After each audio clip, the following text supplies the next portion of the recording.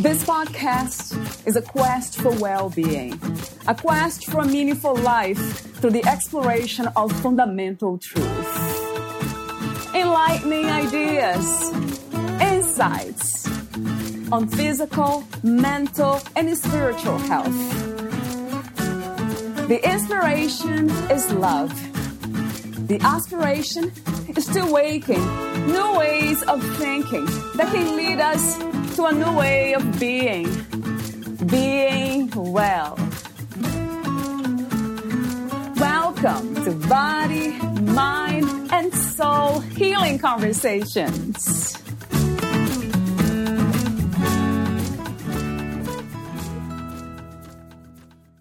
The one became the many, and yet they were still one. Each human adventure would be the question and the answer in one. Valeria Teles interviews Michael Brown, the author of Finding the Field, an adventure of body, mind, and spirit. Michael Brown was born in the remote Chatham Islands of New Zealand in 1948. He lives in New Zealand and is married with 4 children. His early life was traumatic, including forced committal to a psychiatric hospital. To take back control of his mind, he began a long, intense, and often painful search for understanding of how the universe works and his place in it. That search included a degree in physics and a journey to find a secret abbey in the Andes. The answers he found led to his book, Finding the Field, an adventure of body, mind, and spirit, which expresses the 5 universal truths of existence. He has been a reporter, director, and presenter of news and current affairs programs for Television New Zealand and has worked on Secondment to the BBC. Meet Michael at michaelbrownbooks.com. Here is the interview with Michael Brown. In your own words, who is Michael Brown? I'm a New Zealander. And for those of you, your listeners who don't know where that is, think of Australia and flying 3 hours to the east and south. And we're a group of islands down there. I'm otherwise known as a Kiwi. That's our national bird symbol. And who am I? I have been a teacher, a sailor. I've been a reporter. And most of all, because I'm here, I guess, I've had 1 or 2 experiences that led to writing this book. Yeah, and the book is titled Finding the Field, an adventure of body, mind, and spirit. So since you mentioned that, talk to me about that. What was the inspiration and the purpose of writing your book? To get to the book, I need to go back to a couple of the experiences I had as a young man, which are vivid in my mind. They're seared across my mind. The first one, I found myself in a bare observation cell in a psychiatric hospital. I was naked. There was nothing in the cell whatsoever. And there was a tall viewing window where the observers with white coats had their heads stacked one on top of the other. It was a very narrow window. And it was without doubt the lowest point in my life. Nothing else has ever matched it. But I'm telling you about it because in that moment when I turned away from them, I still had a sense of modesty, I guess. I turned away from them and turned my back on the observers. I realized that I had been there not because of what the universe had done to me, but because I had made a series of choices. And that was the traditional light bulb moment. It was a turning point for me. So I worked on that. I started making choices actively and got myself out of that psychiatric hospital in about 3 months. Yeah. I know you'll be wondering what I did.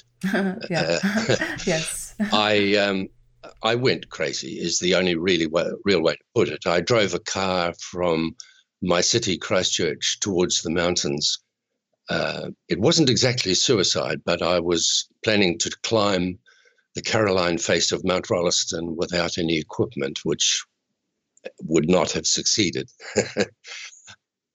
And I ran cars off the road. I ran a police car off the road, and they eventually blocked me on a bridge and took me to that psychiatric hospital. So that's the background. And if you go on a couple of years, I found myself on the Altiplano in the Andes, South American Andes, about 17,000 feet, and I was starved of oxygen. I had no oxygen on my back, and I was crawling across the snow. And here's the second experience that went right through me. I suddenly was outside my body and felt the connection with everything. The rocks near me. There was a little animal called a vizcacha on the snow. That one, all people, all distant things, everything was one. And I was crawling, but I came to an absolute stop and was watching myself come to an absolute stop when all of that came to me. That's a feeling that repeated once many years later, but I've never quite had it in the same way again. So that started a great search in my mind. What on earth is it all about? I had to know. I became quite desperate to know, having these experiences behind me. And gradually I got a feeling that the truth of what it's all about is a little bit like knowing that there is an invisible train passing nearby. I can hear it, but I can't see it. If I can only just see it and remember it, I can swing up onto it. And that's what most of my life has been like, is swinging up onto that train and walking down the corridor. And would you say that the reason for us to make bad choices, because I made tons of them too, would you say that's the disconnection with the oneness of everything that there is? I think the disconnection is when we decide that the universe controls us. And if we decide the universe controls us, that is when we make bad, painful, horrible, or sometimes dreadfully painful choices. It's only when we feel that connection that I described on the Altiplano in the Andes, it's only when we feel that kind of connection where we can really take a positive stance on making our decisions, making our choices, on our thoughts, on our attitudes, and start even looking at the deep beliefs that are driving us. What are they? Are they doing anything for us? Are they doing us any good? We can change those by changing our thoughts. It's a challenge to put into practice, right, Michael? How can we make that a practice? It's always a challenge. Look, I've laid out these 5 universal truths in the book. But that's in no way does that mean that I live a life of wisdom and everything like that every day. There are choices every day, even when you realize all these things. And it has to be that way. Otherwise, we don't have our creative life dramas. Oh, wow. Is that something that's necessary for our human experiment? Of course. I don't know how far you've got into it, but the main principle behind all this is an attempt to describe what it's all about. And here's my summation of it. It's all about a giant feeling. The universe is a giant feeling, a deep longing to know itself. And what that boils down to is the universe is essentially saying, what am I? And it keeps creating what it is to find out. Our equivalent of that is, who am I? And the quest and our lives, our dramas, are the answer to that. So we are the question and the answer all in one. Why did you choose to write fiction rather than nonfiction, although there are some nonfiction elements there? There's actually quite a bit that is non-fiction, but I've put it in a fictional context. And the reason for that is I guess it's the way I read books when I began. I got much more from stories than I did from intellectual thought. So my idea here is that when people read Finding the Field, they identify with the characters, and that hopefully will make them feel what's going on, make them feel the truth of the 5 universal truths. It's going on a journey, taking them on a journey as an experience and not just an understanding, intellectual understanding, right? Exactly. Now, if I go back to that moment when I was on the Andes crawling across the snow, another thing that came very quickly after that to my mind, when I knew I was going to survive, was that I need to backtrack a moment. I was there looking for a lost abbey, a missing abbey in the Andes. And I thought initially that was where I would find the truth from very wise beings who would tell me what it was all about. And after that experience on the snow, I realized the nonsense of that. It was about the journey. It was about the journey, not the destination. And it's a wonderful moment, a wonderful realization, which means we don't have to always be at that wonderful place we think around the corner. It's the going round the corner that we can get our peace, our satisfaction. So the truth can only be experienced. Nobody needs to go even on that kind of journey. You do not have to go seeking for truth in the traditional way. Look, you might have heard about the horse. Look, going out to look for the truth is a little bit like riding out on a horse to look for it, like riding out to look for the horse. So you ride up the hill and you look around and you don't see it. So you pull on the reins a bit and you ride around on your horse to the next hilltop and you look around and you can't see the horse. You're riding it all the time. Yeah. All the time. Yeah. Right within us. It's true. We just have to see that it's there and remember that it's there. We know deep down within us that it's there. What do you do, Michael, like every day? Do you have a practice, a reminder practice about going back to that, knowing that it is there already within you? Is there a practice more effective than others? Yes, there is. It's living in the present moment, mindful thinking. And that then connects me easily back with all of these universal truths that I've been writing. Talk to me for a moment about what life is, what death is, and what is the balance between them? Life is consciousness answering the question, what am I? All of life, everything, and include the minerals and the rocks. That's all, to me, it's life. Now, you asked about death, and that's actually one of the 5 principles. You don't die. This whole thing is a misunderstanding, and I'm blaming I'm blaming the rise of technology in the last 300 years, the Renaissance, for this. Science did us a big disfavor. Science started to teach us that reality is physical, and that anything else is a bit of a ghost in the machine. Actually, it's around the other way. Mind is everything. Mind does not stop. Consciousness does not stop. The physical stops. And I think you can see where I'm going. We just leave the body behind. The question I asked about the balance between life and death, it might be just what you said earlier about being in the present moment, being here now.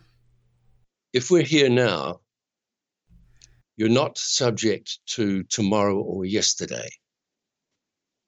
But I can see what you were hinting at there, I think. If you're in the present moment, the balance of things growing and fading away is right there as well. Yeah. Is that what you were alluding to? It's a continuum of some sort of the unknown itself. That's what comes to me, is the unknown. You have thought about these things very deeply yourself, haven't you? Yes, yeah. Oh yes. Yeah, I have searched for the truth in my own way, in different ways, and going out there and changing, making a lot of changes. Yeah, that always comes back. It gives me peace. I think that's what it is. When I read that in your email, you said, well, let's talk about the 5 steps to inner peace. And that's what it is, inner peace to me. That's what it's all about, the acceptance of life and death and everything between, here now. Yeah, the acceptance of the side of life that most of us try to avoid all the time, but actually pain, sorrow, sadness are just as valid as the other side of life. Right.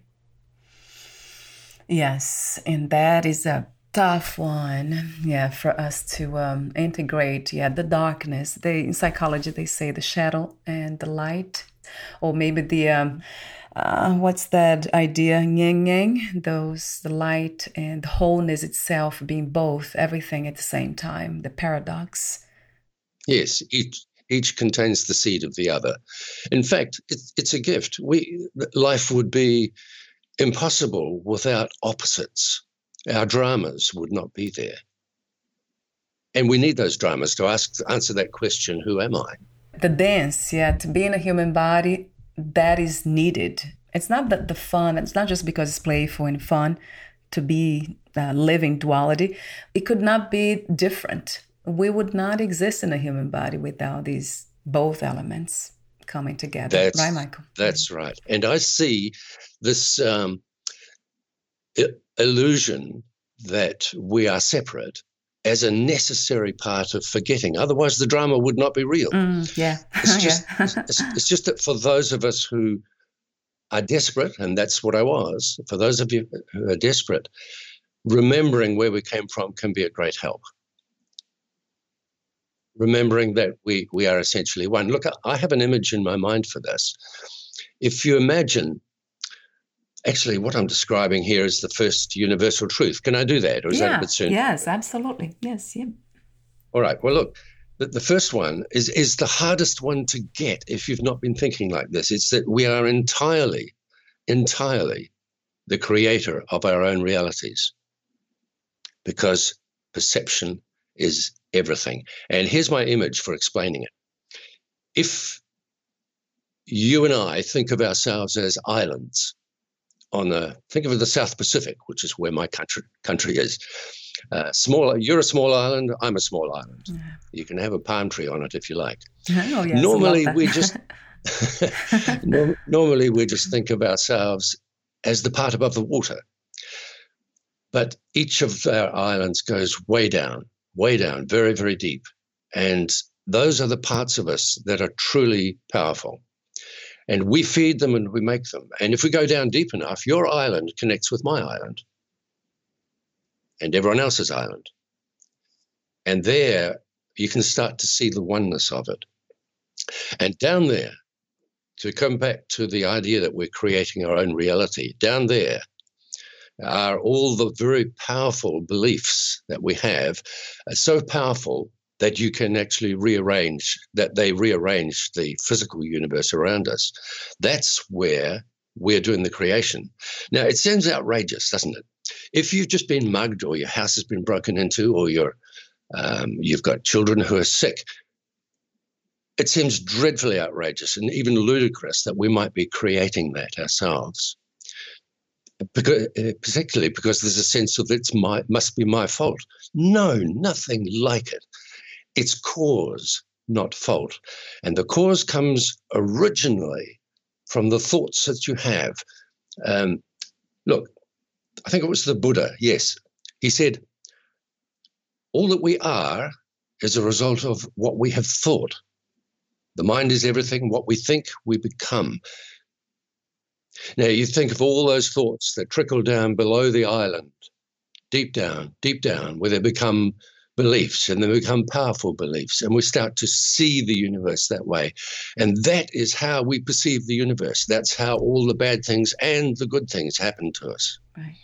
What comes to mind is past lives. Do you believe that exists, that we keep moving from one body to another and accumulating all these belief systems?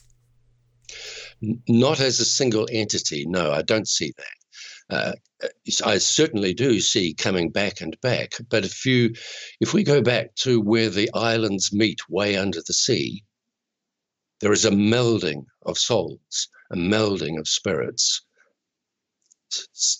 And if you experience something in this life, let's suppose that you have experienced being a thief, then that part of you after death melds with other parts and thinks, right, we'll have another experience that may show you another side of this coin. So it is, would you say, evolution of the soul? I would. Well, the whole thing is evolution, of course. The whole creation is an evolution. But as for a single soul, if I start to think that it is just me, my soul, as I perceive myself now, I think that is too limiting. I think that after I die, I will meld with other spirits, other souls, and together we decide on another personality. It won't be the same personality at all. That sounds interesting and fun, as long as we're not creating our own suffering. And even then, because there's timing underlying all this too. We are at different levels of consciousness. So it might be that, we don't have a choice when it comes to deciding. The choice though, is there. It is a choice. Everything is a choice. Look, if you take, just thinking of while we're living, if you take 1,000 people through the same experience, you get 1,000 different paths come out of it. It's not what happens to us. It's what we choose to do about it. So it depends on the level of awareness, right, Michael? Would you say that? Absolutely, yes. And the more, I'm delighted with the reaction I've had to this book, because people have realized how much more choice and freedom they have over their lives. Right. I love what he said about the islands metaphor.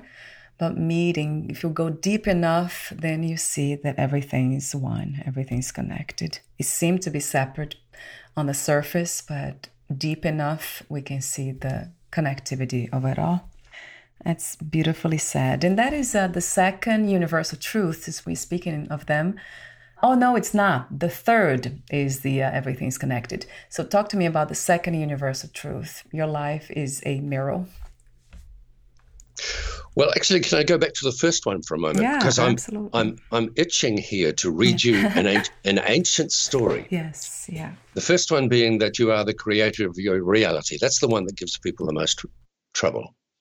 And we talked about the choices there. Right, here's a story that comes from the campfires of the Sioux Native Americans.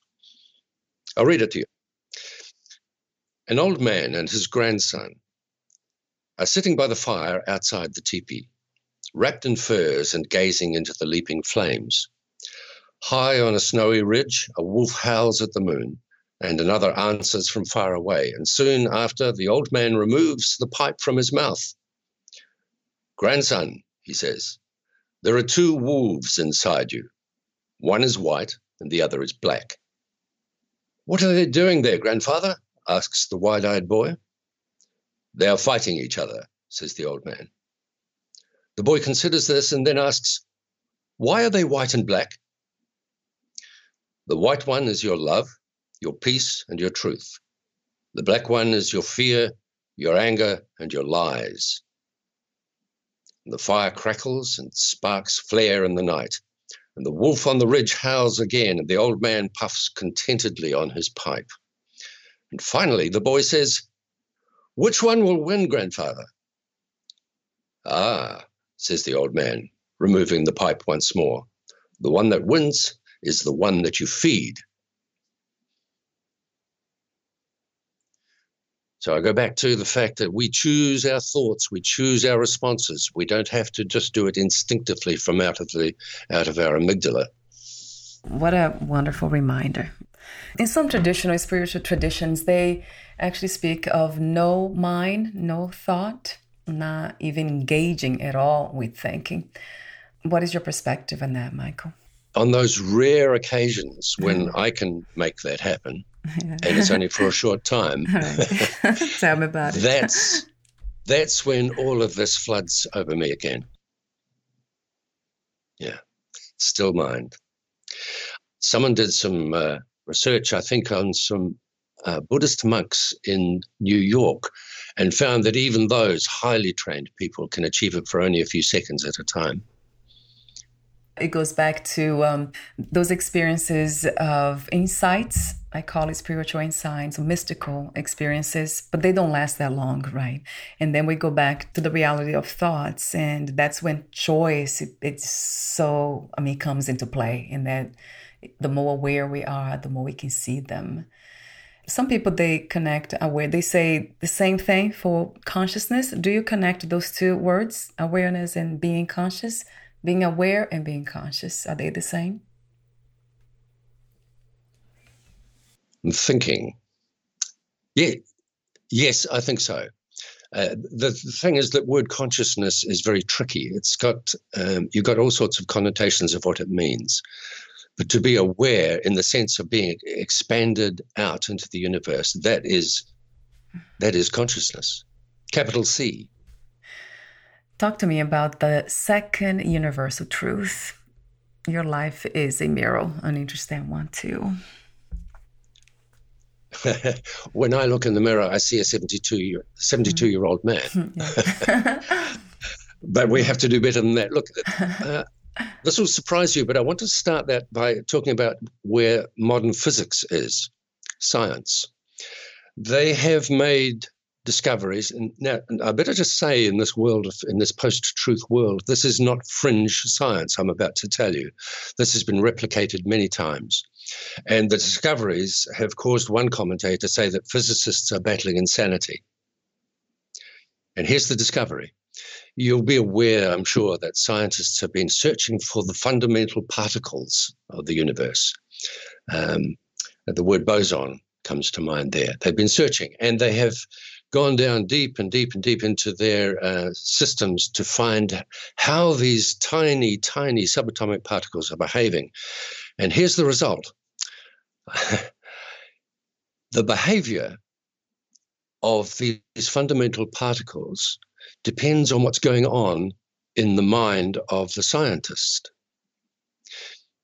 The existence of the fundamental particles depends on what's going on in the mind of the scientist.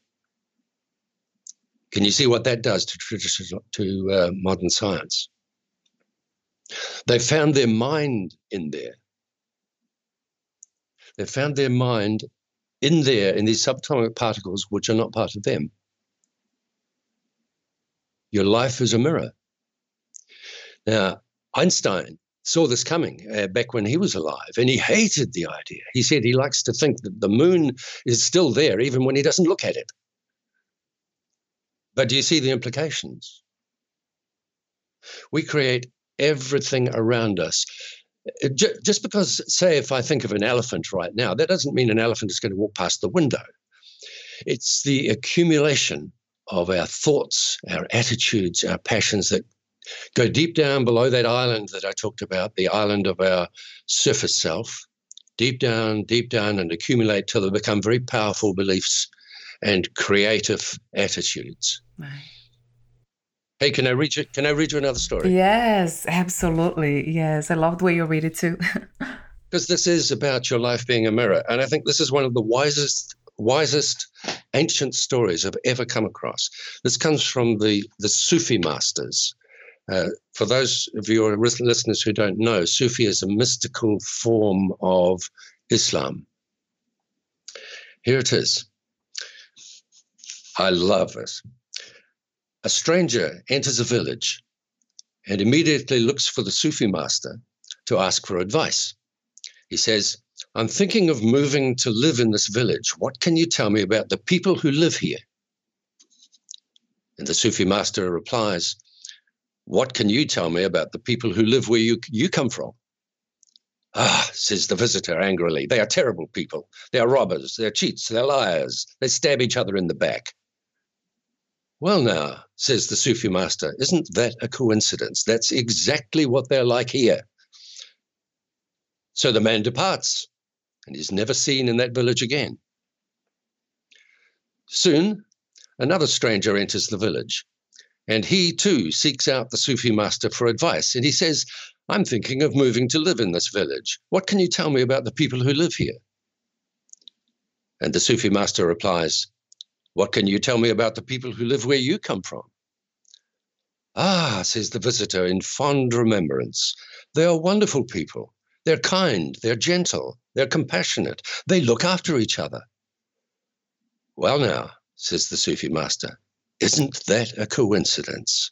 That's exactly what they're like here. Life is a mirror. And the Sufi master knew it. So one was welcome, one was not. Everything that it's here, it's of our own creation. It's our perception, really. There's a practical way to deal with it. Yeah. You don't have to go around mystically looking at everything and seeing through it. There's a practical way. If, for example, you want people out there to trust you, you have to trust them. If you want to be loved, you have to love. And then the world around you mirrors what's going on. You said it before. You said it a couple of times, I think, in this chat we're having, that it comes from within. Make things happen from within. Deep within. I have to add, yes, deep within. Yeah, not just beliefs and values. And that's when sometimes I ask the question about beliefs, values, and intuition, imagination, intuition, and knowing. Do you see a difference between them, Mike, a clear difference, or feel a difference? Okay. All right. Let's go. I want to go back to the island idea. You and I are islands on top of the water, but deep down are our increasingly powerful belief systems. If you think, for example, that a certain, let's take racism. If you think that a particular group of people are inferior, that's just thinking. You might or might not alter your behavior accordingly. Go down below the surface of that island where if you've been thinking that stuff for a long time, you start to firm up those ideas. It becomes a shallow belief. And then if you've been thinking about it for years and years, it becomes a firmer belief and your actions start to reflect that. And if you go even deeper, it becomes what I call an assumption belief. You just know. And you can see the problems with that. Right. I think in the States, you've been seeing lots of problems with that. Right. What was the moment in time? Was that moment in that mountain that you realized this, or this has been a continuous discovery, exploration, those truths, or was just a moment in time where you just realized everything as an insight? It was that moment. And the challenge since has been how to express it. Yeah. Because contained in that moment of connection, while I've called it the third universal truth, actually, you can see the others in it. The others are right there. Right, right. So meditation, living in the present moment, those devices that connect you with consciousness are connecting you with all those other things as well. These so-called 5 are different windows on the same one wonderful thing. And I love the way you say that. The one become the many, and yet they were still one. Each human adventure would be the question and the answer in one. Yes.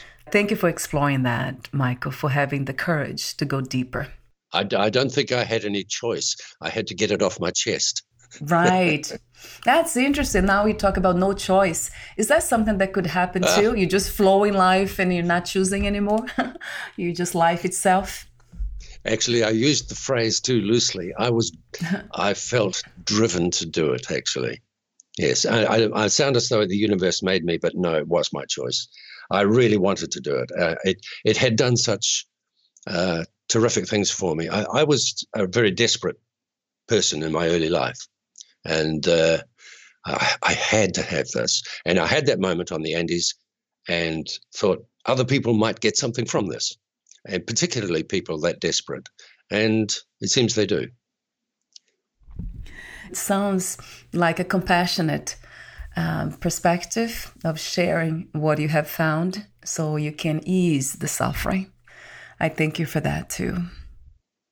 It's a bit of a contradiction in me, I've got to tell you. In my normal attitudes to life, having done all this, I do feel a compassion for people. And yet, you need both sides of the coin. You need the joy and the sorrow. You need the good and the bad, the up and the down. Our lives, life makes no sense without both.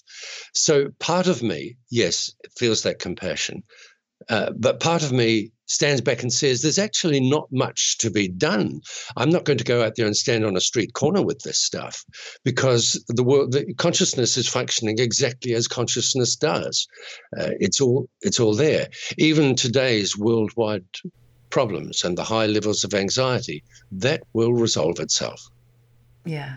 It's all happening as it should, because it is all connected. Right. So there's nothing wrong, really. Nothing that needs to be fixed. That's right.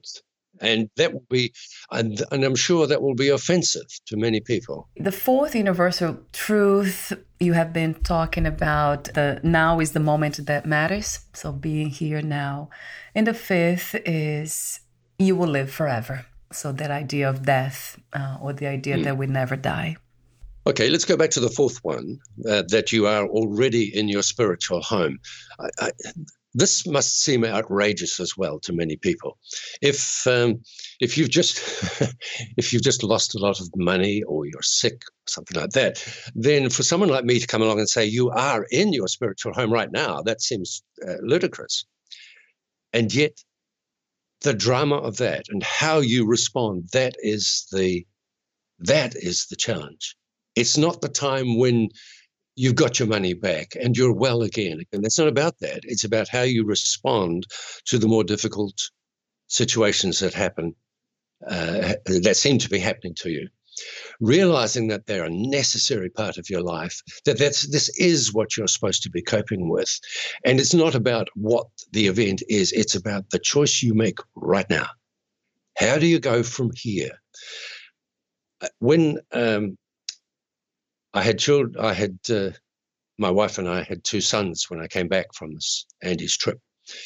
And we've had an enormous benefit in bringing them up for many reasons, but one in particular that illustrates this, that when the boys got in trouble, and they've been in trouble many times, it's not about punishing them. It's about sitting beside them and saying, okay, well, this has happened. What choices have you got now? What's the best thing to do? And that has had tremendous benefits in their well-being. It's the same for all of us. Yeah, it's love, isn't it? Unconditional love. I hadn't thought that, but you're right. It is. Yes. What can we do about it, right? How can we choose better from this moment forward? That's the way to address that. Well, first up is to know that you do have choice. We hear the idea all the time. I didn't have any choice. I had to do that. There was no choice. But of course there's choice. And to have that realization that it is a choice is a hugely liberating thing for many people. And it also means that you don't have to be tied into dogma. I particularly have it in for religions who say that theirs is the only way and you've got to follow their particular dogma. I think that's an incredibly limited thing. It's a straitjacket on people's lives. You've got the freedom to choose. Oh, well, having said that, I want to read you another story. Yes, please. Yeah. Right. This is one of my favorites. This is to do with not being bound by dogma and finding heaven, really, in knowing that you're in your spiritual home even when bad things are happening. Here we go. An old monk and a young monk journey through a forest.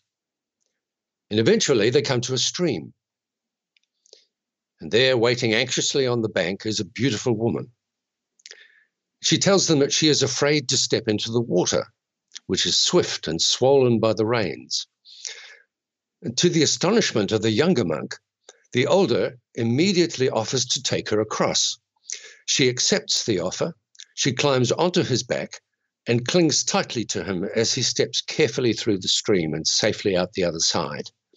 She thanks him and waves the two monks farewell as they continue their journey. And they walk in silence until the younger monk can bear it no more, and then reproachful words pour from him. How could you allow yourself to commit the sin of touching a woman? And the older monk looks at him in surprise and says, are you still carrying that woman? I put her down back there by the stream. I relate very much to the older monk. There's one other thing I want to add while we're talking about the fourth universal truth already in your spiritual home.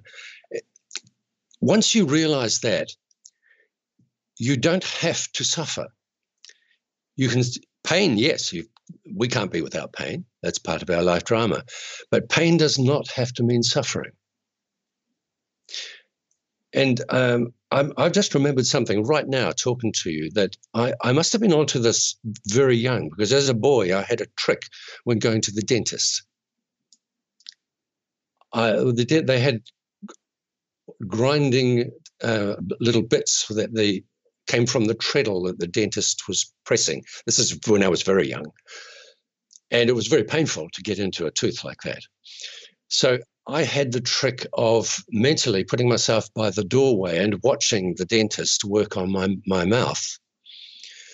And I felt far less of a bad time. I could feel the pain, but it was far, far less. And I think that is the difference between suffering and pain.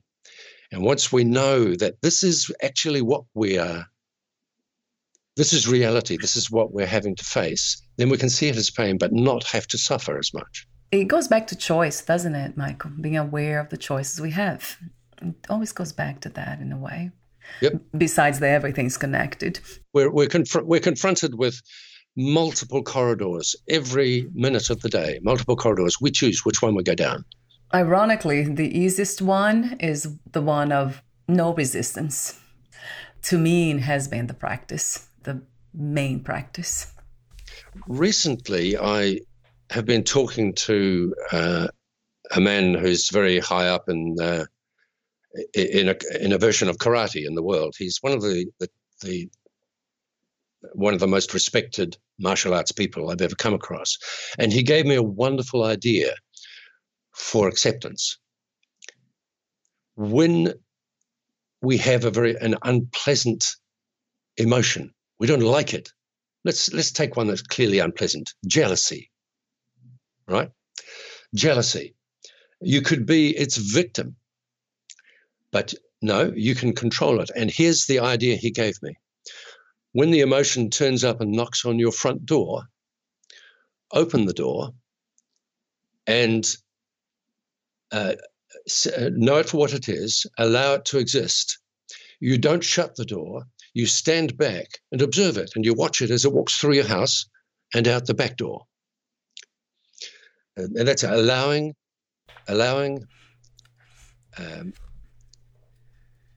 accepting, and releasing. That's a wonderful way of seeing that as a symbol.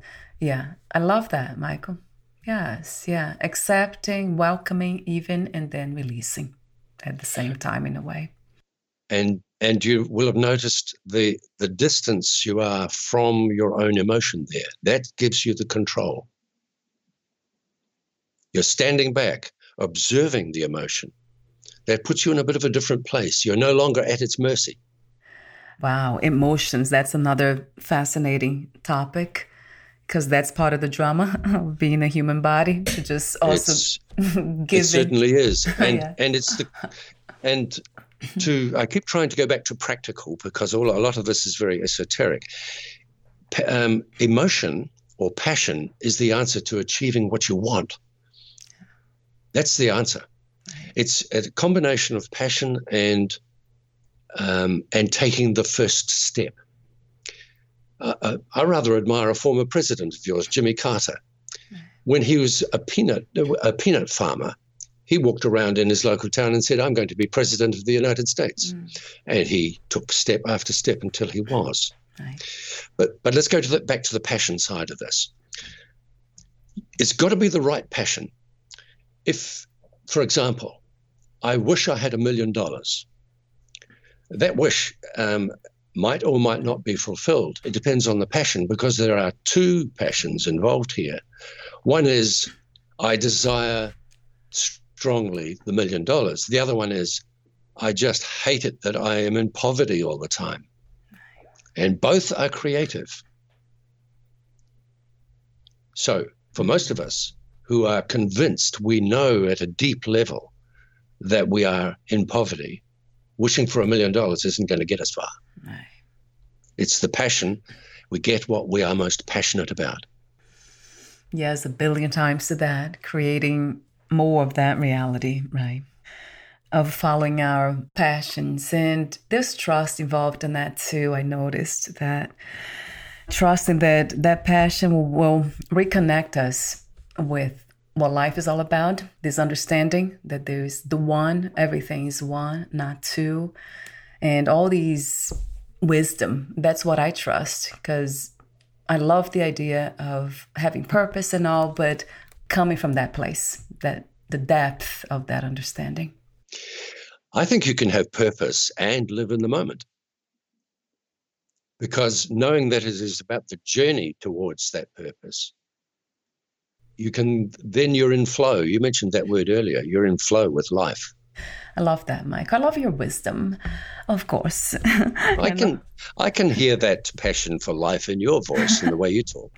It has been a wonderful journey, especially the one when I discovered that, there was a lot more to life than just my limited ideas of it. That's when everything changed. That's when freedom starts, doesn't it?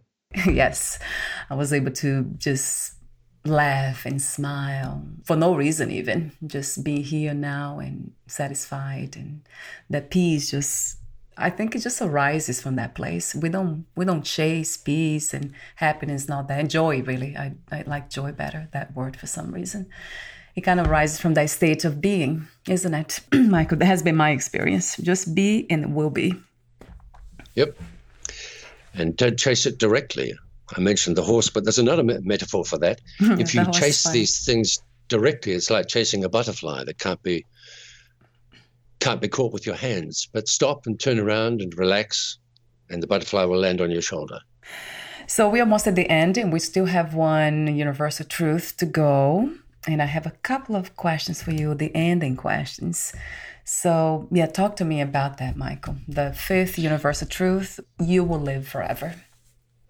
Now, not having lived forever from after this life, we have to take this that I can't bring you back logical proof and a certificate. Yeah, right. but it is a natural outcome of the other four universal truths. Mind is the generator of the physical, not the other way around. Some scientists now are starting to break ranks on this based on the modern discoveries of physics and that the existence of the fundamental particles depends on the mind of the scientist. So mind stays. Mind cannot die. There's a scientific principle that energy can be neither created nor destroyed, and that actually should be extended. Maybe one day it will be to consciousness. Cannot be created nor destroyed. It can only change its form. So we go. It seems when we look at an old person who dies that their personality dies too, but our perspective when we look at that is our perspective attached to the physical body. What we don't see normally is that mind is fully there. Spirit is fully there. It's one of the reasons if I'm with someone who is dying, I'll keep talking to them. Someone in a coma, I'll keep talking to them. I visit my father in his grave, I'll talk to him. Yeah. It goes, you cannot cease to be. Yes. When you say not cease to be, because be, it's all there is. So everything else is an illusion, right? There was just that. One thing I'm certain you can expect is that the other 4 universal truths will keep on right on going. After you leave your body, you keep creating your life. Everything around you is still a mirror. It's far more direct, of course. Everything is still connected. And you're already in your spiritual home. So a lot of this becomes pretty obvious now. And an interesting thing, and I've read accounts of what happens to people who've had near-death experiences, is that your beliefs will continue for a while, the beliefs that you accumulated in this lifetime. For example, if you believe that you're going to be met by a luminous being, let's say it's Jesus or the Buddha, you will be. You will. Doesn't matter which it is. If you believe that you go to hell, even though the idea in a physical sense is nonsense, you will go through a place of suffering because your belief system, your knowing system, put you there until you realize this isn't necessary. If you believe that there is no life after death, if you've been listening to those traditional scientists, then when the lights go out, you'll be wondering about the lights going out, and then you'll be thinking, how can I be aware of that? Right. And then the light goes on. That resonates so true to me. And I wonder, like, what is that resonates true to the mind? What part of me? And that the answer is always that knowing that's within, that we know it, the truth, that we know it. We don't have to explain it away, but it's always there. Yeah. Thank you so much, Michael, for sharing your wisdom, timeless wisdom. What a pleasure to talk to you about it and to explain it. And I've got to thank you for the opportunity to do it. Thank you. It has been fun, a lot of fun to listen to you, the way you tell the stories. Spiritual fun, I call it. So I have a few more questions for you. Let me ask you this one. What is your idea of success these days? What is to be successful to you? It's to be in that moment. Success is the journey. It's not the destination at all. It's in that moment of peace and joy and loving life. Yes. That's the journey and the destination. Yeah. All one. It goes back to that one, right? Being one thing. Yes. For me, it's that time crawling across the snow, trying to survive, and suddenly getting it. The whole darn shooting match. And what is another word for healing? Love. Love would do it for me. Again, that same moment of connection, of realizing that it's all one being, that is love. Yes, a billion times. That realization is instant healing because of that instant connection. Yeah. And my last question is, what are 3 things about life you wish everyone to know before they leave the body? To know, I can't answer your question. What I want them to have is that peace, that all of the future, all of the past is now, and that now will go on forever. Now is forever. The idea of future and past is a man-made invention. Even the scientists will tell you that. Is that 3 in 1? Powerful. No, yeah. I didn't. Message. I couldn't give you 3. As you've seen, I keep going back to that same thing, that sense of all being connected. There lies the peace. There lies the healing. For people who are sick and desperate and having a terrible time, I've really got to recommend this stuff. And as I said at the beginning, I wrote it as a novel so that they can identify with the characters who are going through these painful things. And through going through it and understanding that it's necessary, there's the healing, there's the love, there's the peace. Thank you so much again, Michael, for sharing this healing wisdom as you do. It's beautiful. Thank you. It's been fun. Thanks, Valeria. And before we say goodbye, where can we find more information about you, your books, products, services, and future projects? Well, the website to look for is michaelbrownbooks.com. I'll have that on your podcast profile. Anyone can Google the name of the book, Finding the Field, Michael Brown. They'll find it. Yes, I can have also the Amazon link on your podcast profile. I'll do that. That's right, yes. They'll find that I've written one or two other books as well, but this to me was the big one. Thank you so much again, Michael, and we'll talk soon. Okay, Valeria. Bye. Bye for now. Thank you for listening. To learn more about Michael Brown and his work, please visit michaelbrownbooks.com. To learn more about this podcast, please visit fitforjoy.org/podcast. Thank you again for listening, and bye for now.